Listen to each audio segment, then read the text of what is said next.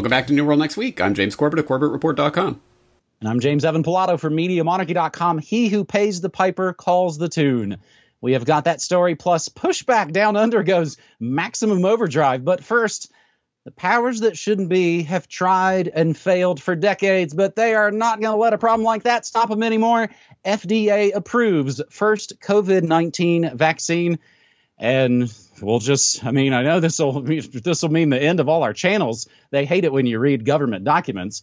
But taking it from FDA.gov, the FDA's approval of the Pfizer vaccine is a milestone as we continue to battle the COVID-19 pandemic. While this and other vaccines have met the FDA's rigorous scientific standards for emergency use authorization, as the first FDA-approved COVID-19 vaccine, the public can be very confident that this vaccine meets the high standards for safety, effectiveness, and manufacturing quality the FDA requires of an approved product, said acting FDA Commissioner Janet Woodcock, MD. She's got the letters after her name.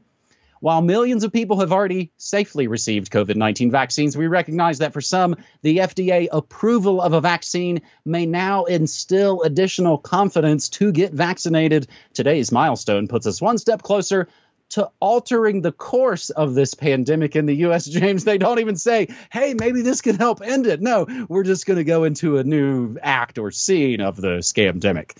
FDA grants full approval of vaccine. Critics blast agency, as we grab this from children'shealthdefense.org, which I got kind of worried about, James. Early this morning was loading up some articles for the morning show, and the website wasn't loading. I was like, oh, man, of course they're probably going to get taken down. I tried to stay on the bright side that maybe they're just getting massive traffic and their servers are struggling to keep up. That's what I'm going to lean on. FDA grants full approval of Pfizer vaccine. Critics blast agency. The FDA granted full approval to the Pfizer MagaJab for people 16 years and older, which I'm pretty sure are among those least susceptible to cooties. And here's one of the points to mention. Without public discussion or even holding a formal advisory committee meeting, to discuss data. That's the latest sinister turn I think the hellscape has taken us to. And James, I'll put this one question to you. The insane pressure to get this into people that aren't really in danger of it. That's one of my big why questions. But the other part, from another children'shealthdefense.org article, two things MSM didn't tell you about this approval. First, the FDA acknowledges that while Pfizer has insufficient stocks of the newly licensed Comirnaty vaccine available, there's a significant amount of the Pfizer-BioNTech COVID vaccine produced under emergency use authorization still available for use. The FDA decrees that the Pfizer-BioNTech vaccine under the EUA should remain unlicensed, but can be used interchangeably with this newly licensed Comirnaty product. Secondly, as if that wasn't enough, the FDA pointed out that the licensed Pfizer Comirnaty vaccine and the existing EUA Pfizer vaccine are legally distinct, but proclaims that their differences do not impact safety or effectiveness.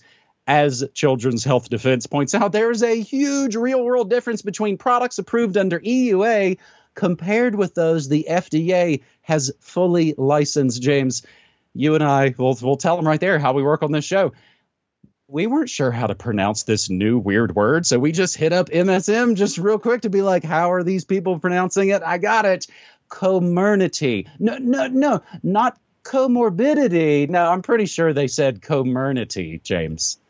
Indeed, and this is a potentially confusing story in some ways because, as you say, for example, yes, it has been approved, Comirnaty has been approved, but the B629C3PO-R2D2, whatever was being known as before, is still available under the emergency use authorization, for example, for under 16s or for the unapproved booster shot idea or extra stocks they have lying around. So there's two different that are exactly, it's exactly the same thing. It's a different label that's being issued under a different legal authority, but it's the exact same thing.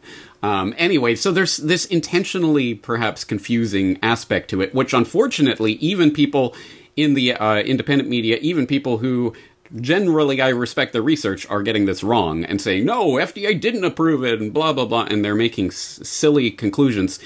We could spend 3 hours going through this line by line and going through every point. Luckily, we don't have to, because Ryan Christian at The Last American Vagabond already has. He has been doing the yeoman's work on day in, day out news on all aspects of this throughout the whole crisis, but especially I want to direct people to not the latest daily wrap-up, but the latest one that I heard anyway, the unjustified, dishonest, and dangerous FDA approval of Pfizer's injection, clearing up confusion. And he does an excellent job of going through this, putting it in context, explaining the different aspects of this, what it means. So I couldn't recommend that strongly enough, and that will cover all of the bases that we're not able to cover right here. But I just want to point to one of the things that he points out in that discussion, which is not for the first or not for the last time on this episode of New World Next Week, a British medical journal article, the BMJ, specifically Peter Doshi, who has been one of the, probably the only that I can think of,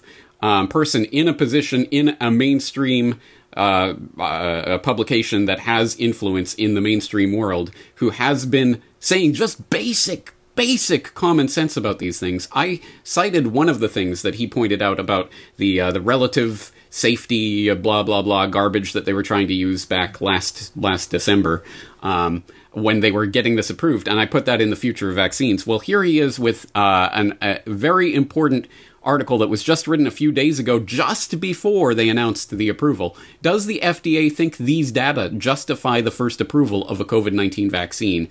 And he goes into some extremely important points here, pointing out the first of all, the biggest fraud of all, is that nothing, truly, absolutely nothing has changed in their assessment of this data in the past few months even, that would even theoretically justify why it has suddenly gone from emergency use authorization to approval before the clinical trials are even finished. The clinical trials are still ongoing. They, even if you actually read into the FDA, the information they're now sending out as part of the label with the approval, they are saying, for example, well, we don't know, we still don't know about pregnancy and how this affects, and we don't know about lactation and whether this gets passed through breast milk, and we don't know any of these things. But we're encouraging pregnant women who are taking the shot to get enrolled so that we can monitor them. Oh, great! And approved! Yay! We're approving it for use when we admit we don't know what's going on. That's just one tiny aspect of this, and as Peter Doshi points out, even the data of the latest preclinical trial, or the trial results that they're releasing, that supposedly, I guess, the FDA is using as part of this, the cutoff for that data date was 13th of March, 2021. So they're still dealing with several month old data now, but no, it's good. Okay, approved, whatever. Yes, rush it. Mm-hmm. Anyone, even people who genuinely believe this is mother's milk and absolutely the best thing since sliced bread and everyone should get it, should be raising bloody murder about what's going on with this sham of a process. It is transparent that they are trying to rush this through in an absolutely unprecedentedly horrible way. I mean, as I've said for many times now over the months, there's no doubt they're going to approve it. Don't base your whole thing on, well, it isn't approved yet, because they're going to approve it. But the way that they're approving it, if that doesn't set off every alarm bell you have, then you are not a functioning human being anymore with a spidey sense of any sort. This is horrible, and anyone who is not against what's going on right now is not getting what is happening. It is amazing. Anyway, as I say, hours and hours and hours could be spent on this, but I will just direct people over to Ryan Christian, who really is doing a great job of dissecting this work, and I hope people will spread this information to the last remaining people who could possibly understand the gravity of what's going on right now. Unfortunately, every person who takes the shot is now one more person who's going to be like, well, I'm not dead, so I think you should have it too. And that's the way this is unfortunately rolling out. But you are right. Why? Why are they pushing so hard on this?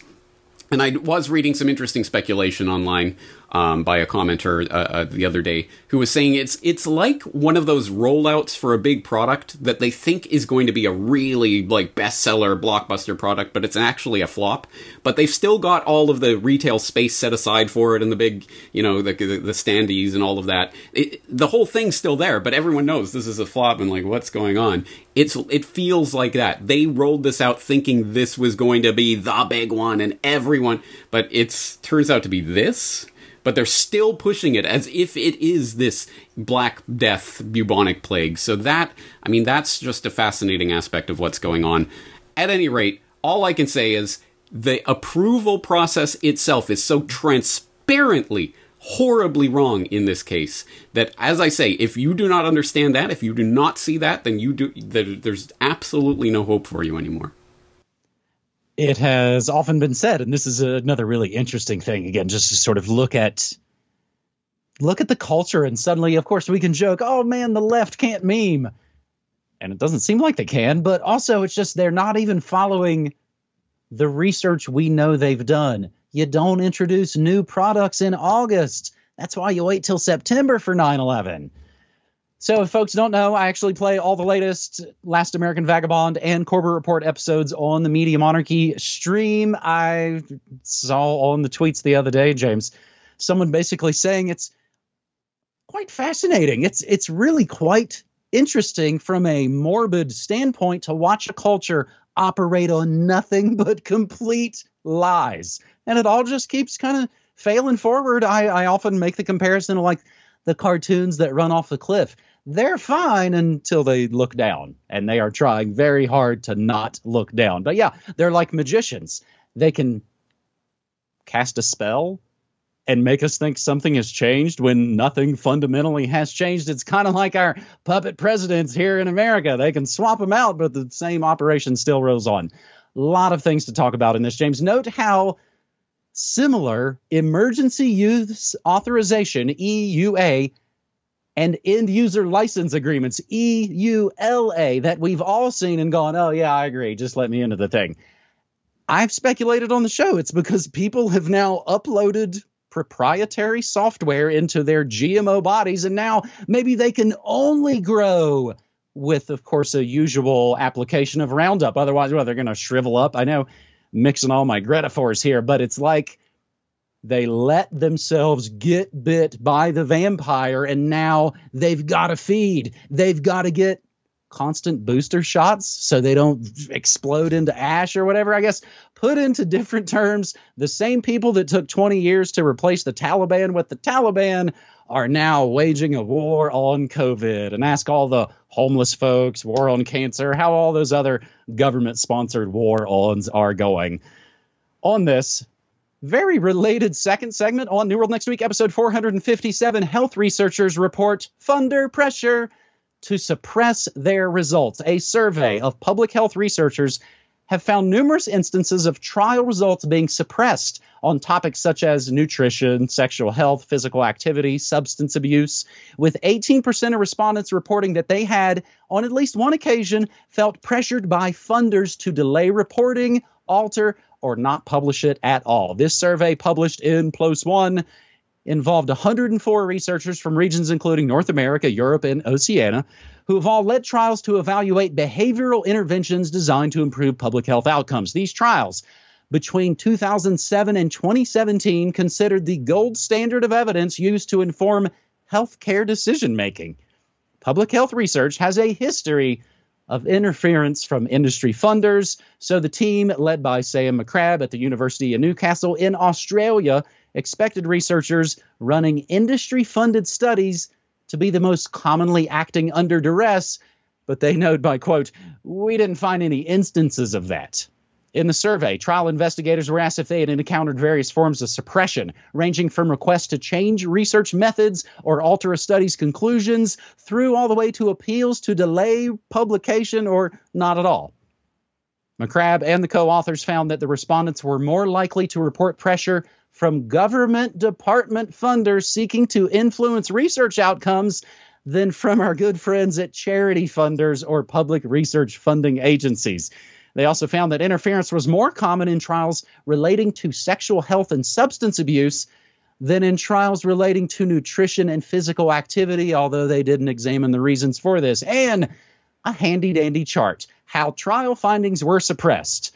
Reluctance over publication because results deemed unfavorable, requested conclusions altered, requested reporting of findings delayed, attempted to discredit members of the research team, and all the way down to demanding changes to the methods or the analysis. He who pays the piper calls the tune. They wrote that, not me. Researcher Health Experiences of Funder Suppression, Behavior Intervention Trial Findings. We have very much, I think, been covering these stories a lot lately, James. Way back 3 weeks ago, folks might recall, whistleblowers exposed corruption in EPA Chemical Safety Office. EPA overruled scientists in hair on fire, meaning must approve now cases. Here we are again, James. What? Funding bodies have some sort of sway over the research that they're funding into existence? I never would have guessed it. Well, of course we know this, and if you want the best, I think, if I may subtly say so, the best encapsulation of that, go back to episode 353 of the Corbin Report podcast, The Crisis of Science, where I go over the various ways, not only that this happens, but how it happens, and the various tricks, the p-hacking and other things that can be used to make a study say basically whatever you want it to say, or whatever you were paying for it to say. But this particular article that you dug up here from Nature is an important one for a few different reasons. One, it's Nature. So, you know, it can't be fact-checked away by Snopes or whatever. It's Nature, so it must be right? Two, they actually specifically go into what I think is an important point here, which undermines the sort of the idea in the popular conception of science trademark, you know, the science of the scientists, scientism. Which is this. McCrabb and her co-authors found that respondents were more likely to report pressure from government department funders seeking to influence research outcomes than from industry or charity funders. And that isn't to let industry or charity funders off the hook, but that's to say government not only does it as well, they do it even more so. They apply more pressure. That's an important point of all of this, that governments aren't floating on the cloud. Oh, if only we could make it all government funding, then it would all be about... No, they're saying it's worse. Governments actually intervene more, and they go on to stress that point. John Buckley, nutritional psychologist at the University of South Australia in Adelaide, says it's not surprising that governments intervene to try and suppress results that may not be to their advantage. And they go on and stress that point again. Government agencies such as health departments might be more inclined to intervene if findings from a study they commissioned are not as expected, or if they are heavily invested in the health intervention, such as an education or health program, or, I don't know, their deal with Big Pharma to push a vaccine, maybe, being trialed, she adds. And then they go on to cite the British Medical Journal, which specifically in this case, they're citing an article, COVID-19 Politicization, Corruption, and Suppression of Science, that was released back last November, talking about 4 specific instances of the UK government corrupting the science of COVID-19 for their own purposes. And this is not the only time that the British Medical Journal has addressed this. In fact, this is something of a hobby horse for them. Back in 2019, Time to Stop Commercial Distortion of Healthcare Evidence and Practice, experts urge, and they started an entire collection of articles that you can go about commercial influence of health research and scientific research. That is a ton of articles on this subject and how to overcome it, how researchers can start to find other ways of funding trials that don't resort to these types of influences, etc. Although that's specifically on the commercial influence side of things, not the governmental influence. One other thing that I think is related from, the British Medical Journal, July 2021, time to assume that health research is fraudulent until proven otherwise, ? In which they say, it's time. So much of this research turns out to be flat out wrong, that it would be more helpful to assume that even peer-reviewed published health research is wrong until it is proven, until they prove that they have the actual data that they say they have, and that data actually lines up in the way they say it does. And the onus should be on the researchers to prove it, rather than to say, oh, we did this test and here it is. So there's some really fundamentally important points to be made here, especially in this time of generated crisis. And look, for your normiest of normie friends, you don't even have to turn to the Corbett Report or Media Monarchy or these weird, independent media. No, it's the British Medical Journal. It's Nature. They're spelling it out for you, black and white. Yes, governments and commercial and industry and charity funders all apply pressure to get the results they want out of the studies they are funding into existence. That is the most basic common sense. A child would understand it, but it takes an adult to reason themselves out of that and pretend that scientists are floating on clouds and listen to the Neil deGrasse Tysons and others of the world who are feeding them this latest round of scientism. It is time to break the spell. Let me once again humbly recommend episode 353 of the Corbett Report as a starting point to start to understand the problem, and 354 on open science, solutions open science, as a potential different way forward for the scientific community.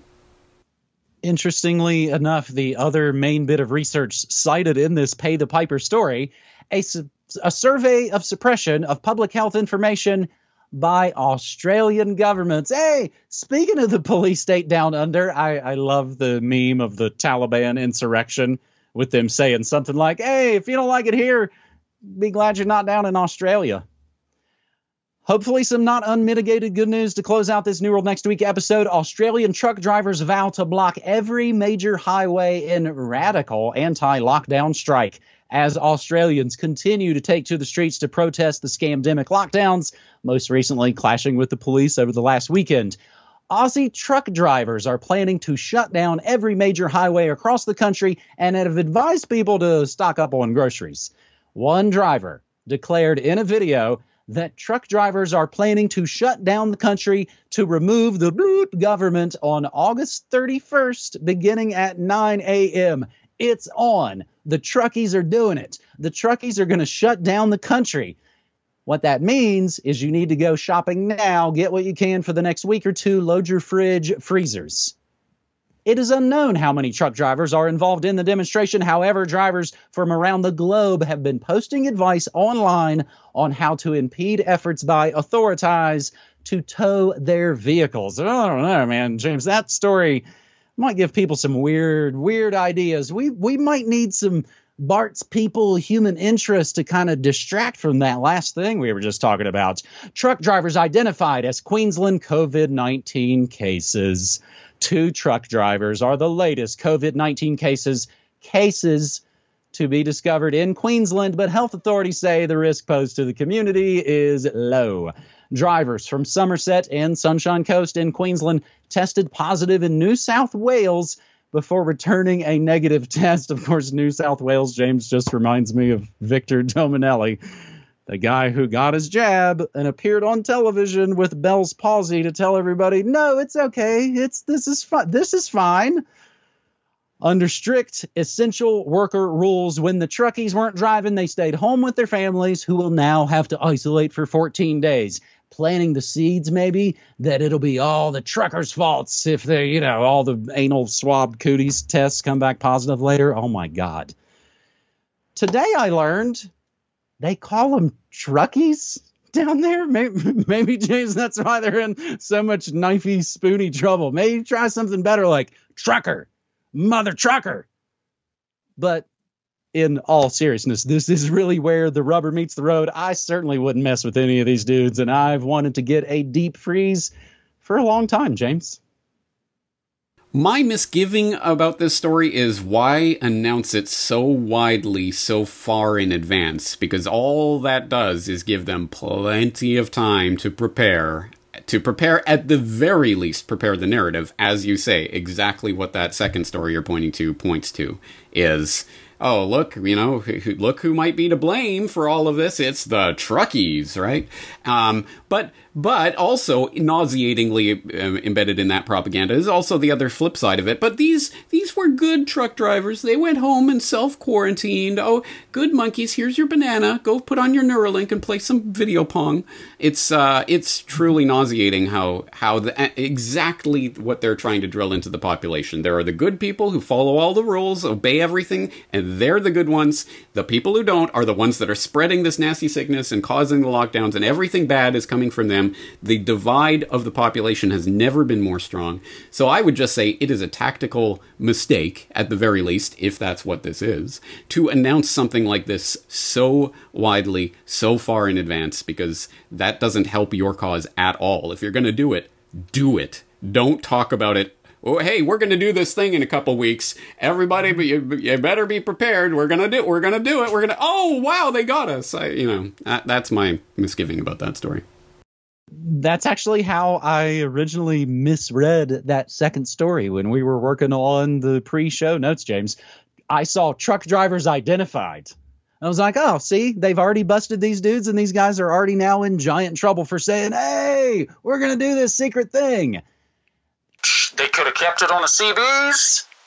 Told their families, told the grocery stores, and those folks would have told the people who kind of needed to know. Again, definitely a tactical mistake if that wasn't all part of the plan in the first place. On another semi-related note of hopefully good news, Montana becomes the first state in America to ban vaccine requirements for employees. Why are you cracking up at that? Semi-related. I see what you did there. I completely planned that out ahead of time, too. So we'll do it live. Along with using terms like MAGA jab, because it makes both fake sides super mad. For folks out there, don't be hesitant to use phrases like my body, my choice. Actually, our buddy Media Bear, I think, has coined the phrase for the little bribery payments that you were just talking about to the good little monkeys, the donuts from Krispy Kreme. Again, just little funny, subtle things. Krispy Kreme's the donut company. Krispy Kreme, of course, the gene-altering garbage.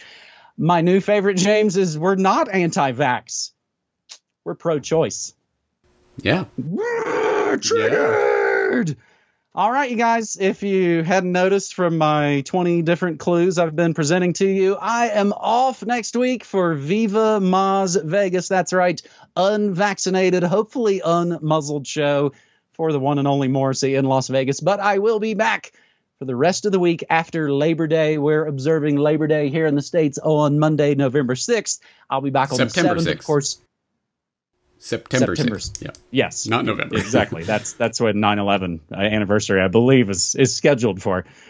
That's also when another real big surprise we've got scheduled coming for alt media fans in general, New World Next Week fans in particular, right around the 9/11 anniversary. And James, that's on top of, because I know about that stuff, that's on top of all the 9/11 anniversary coverage that I know full well you and Brock are probably already working around the clock on. So we both will have our respective 9/11 anniversary coverage from our kingdoms. And of course, as we always say, check out the P.O. Box and all the other support options in the show notes. James, there is epic episode 457 of New World Next Week. And before I wrap it up and throw it back to you, we are coming up on our 12th anniversary. And you and I have been joking off camera that we need to do a throwback styled episode back to the early days when we were on YouTube and you were only allowed 10 minutes.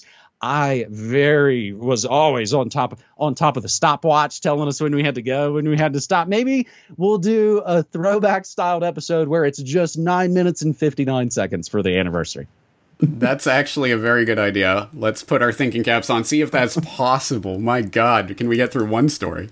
Anyway, I hope this 30-minute epic is enough to tide people over for the 2 weeks. If not, semi-related is good enough for 2 weeks, I think. Plus, you've also given me a great synonym for politician, war-ons, as in the war on. I love that. War on, it's great. So I'm going to try to find a way to incorporate that more into my spiel. But hey, I'm just, throwing it out. That's what. And Greta For, come on, Greta For, people you got to hand it to him. James is coining neologisms all over the place here.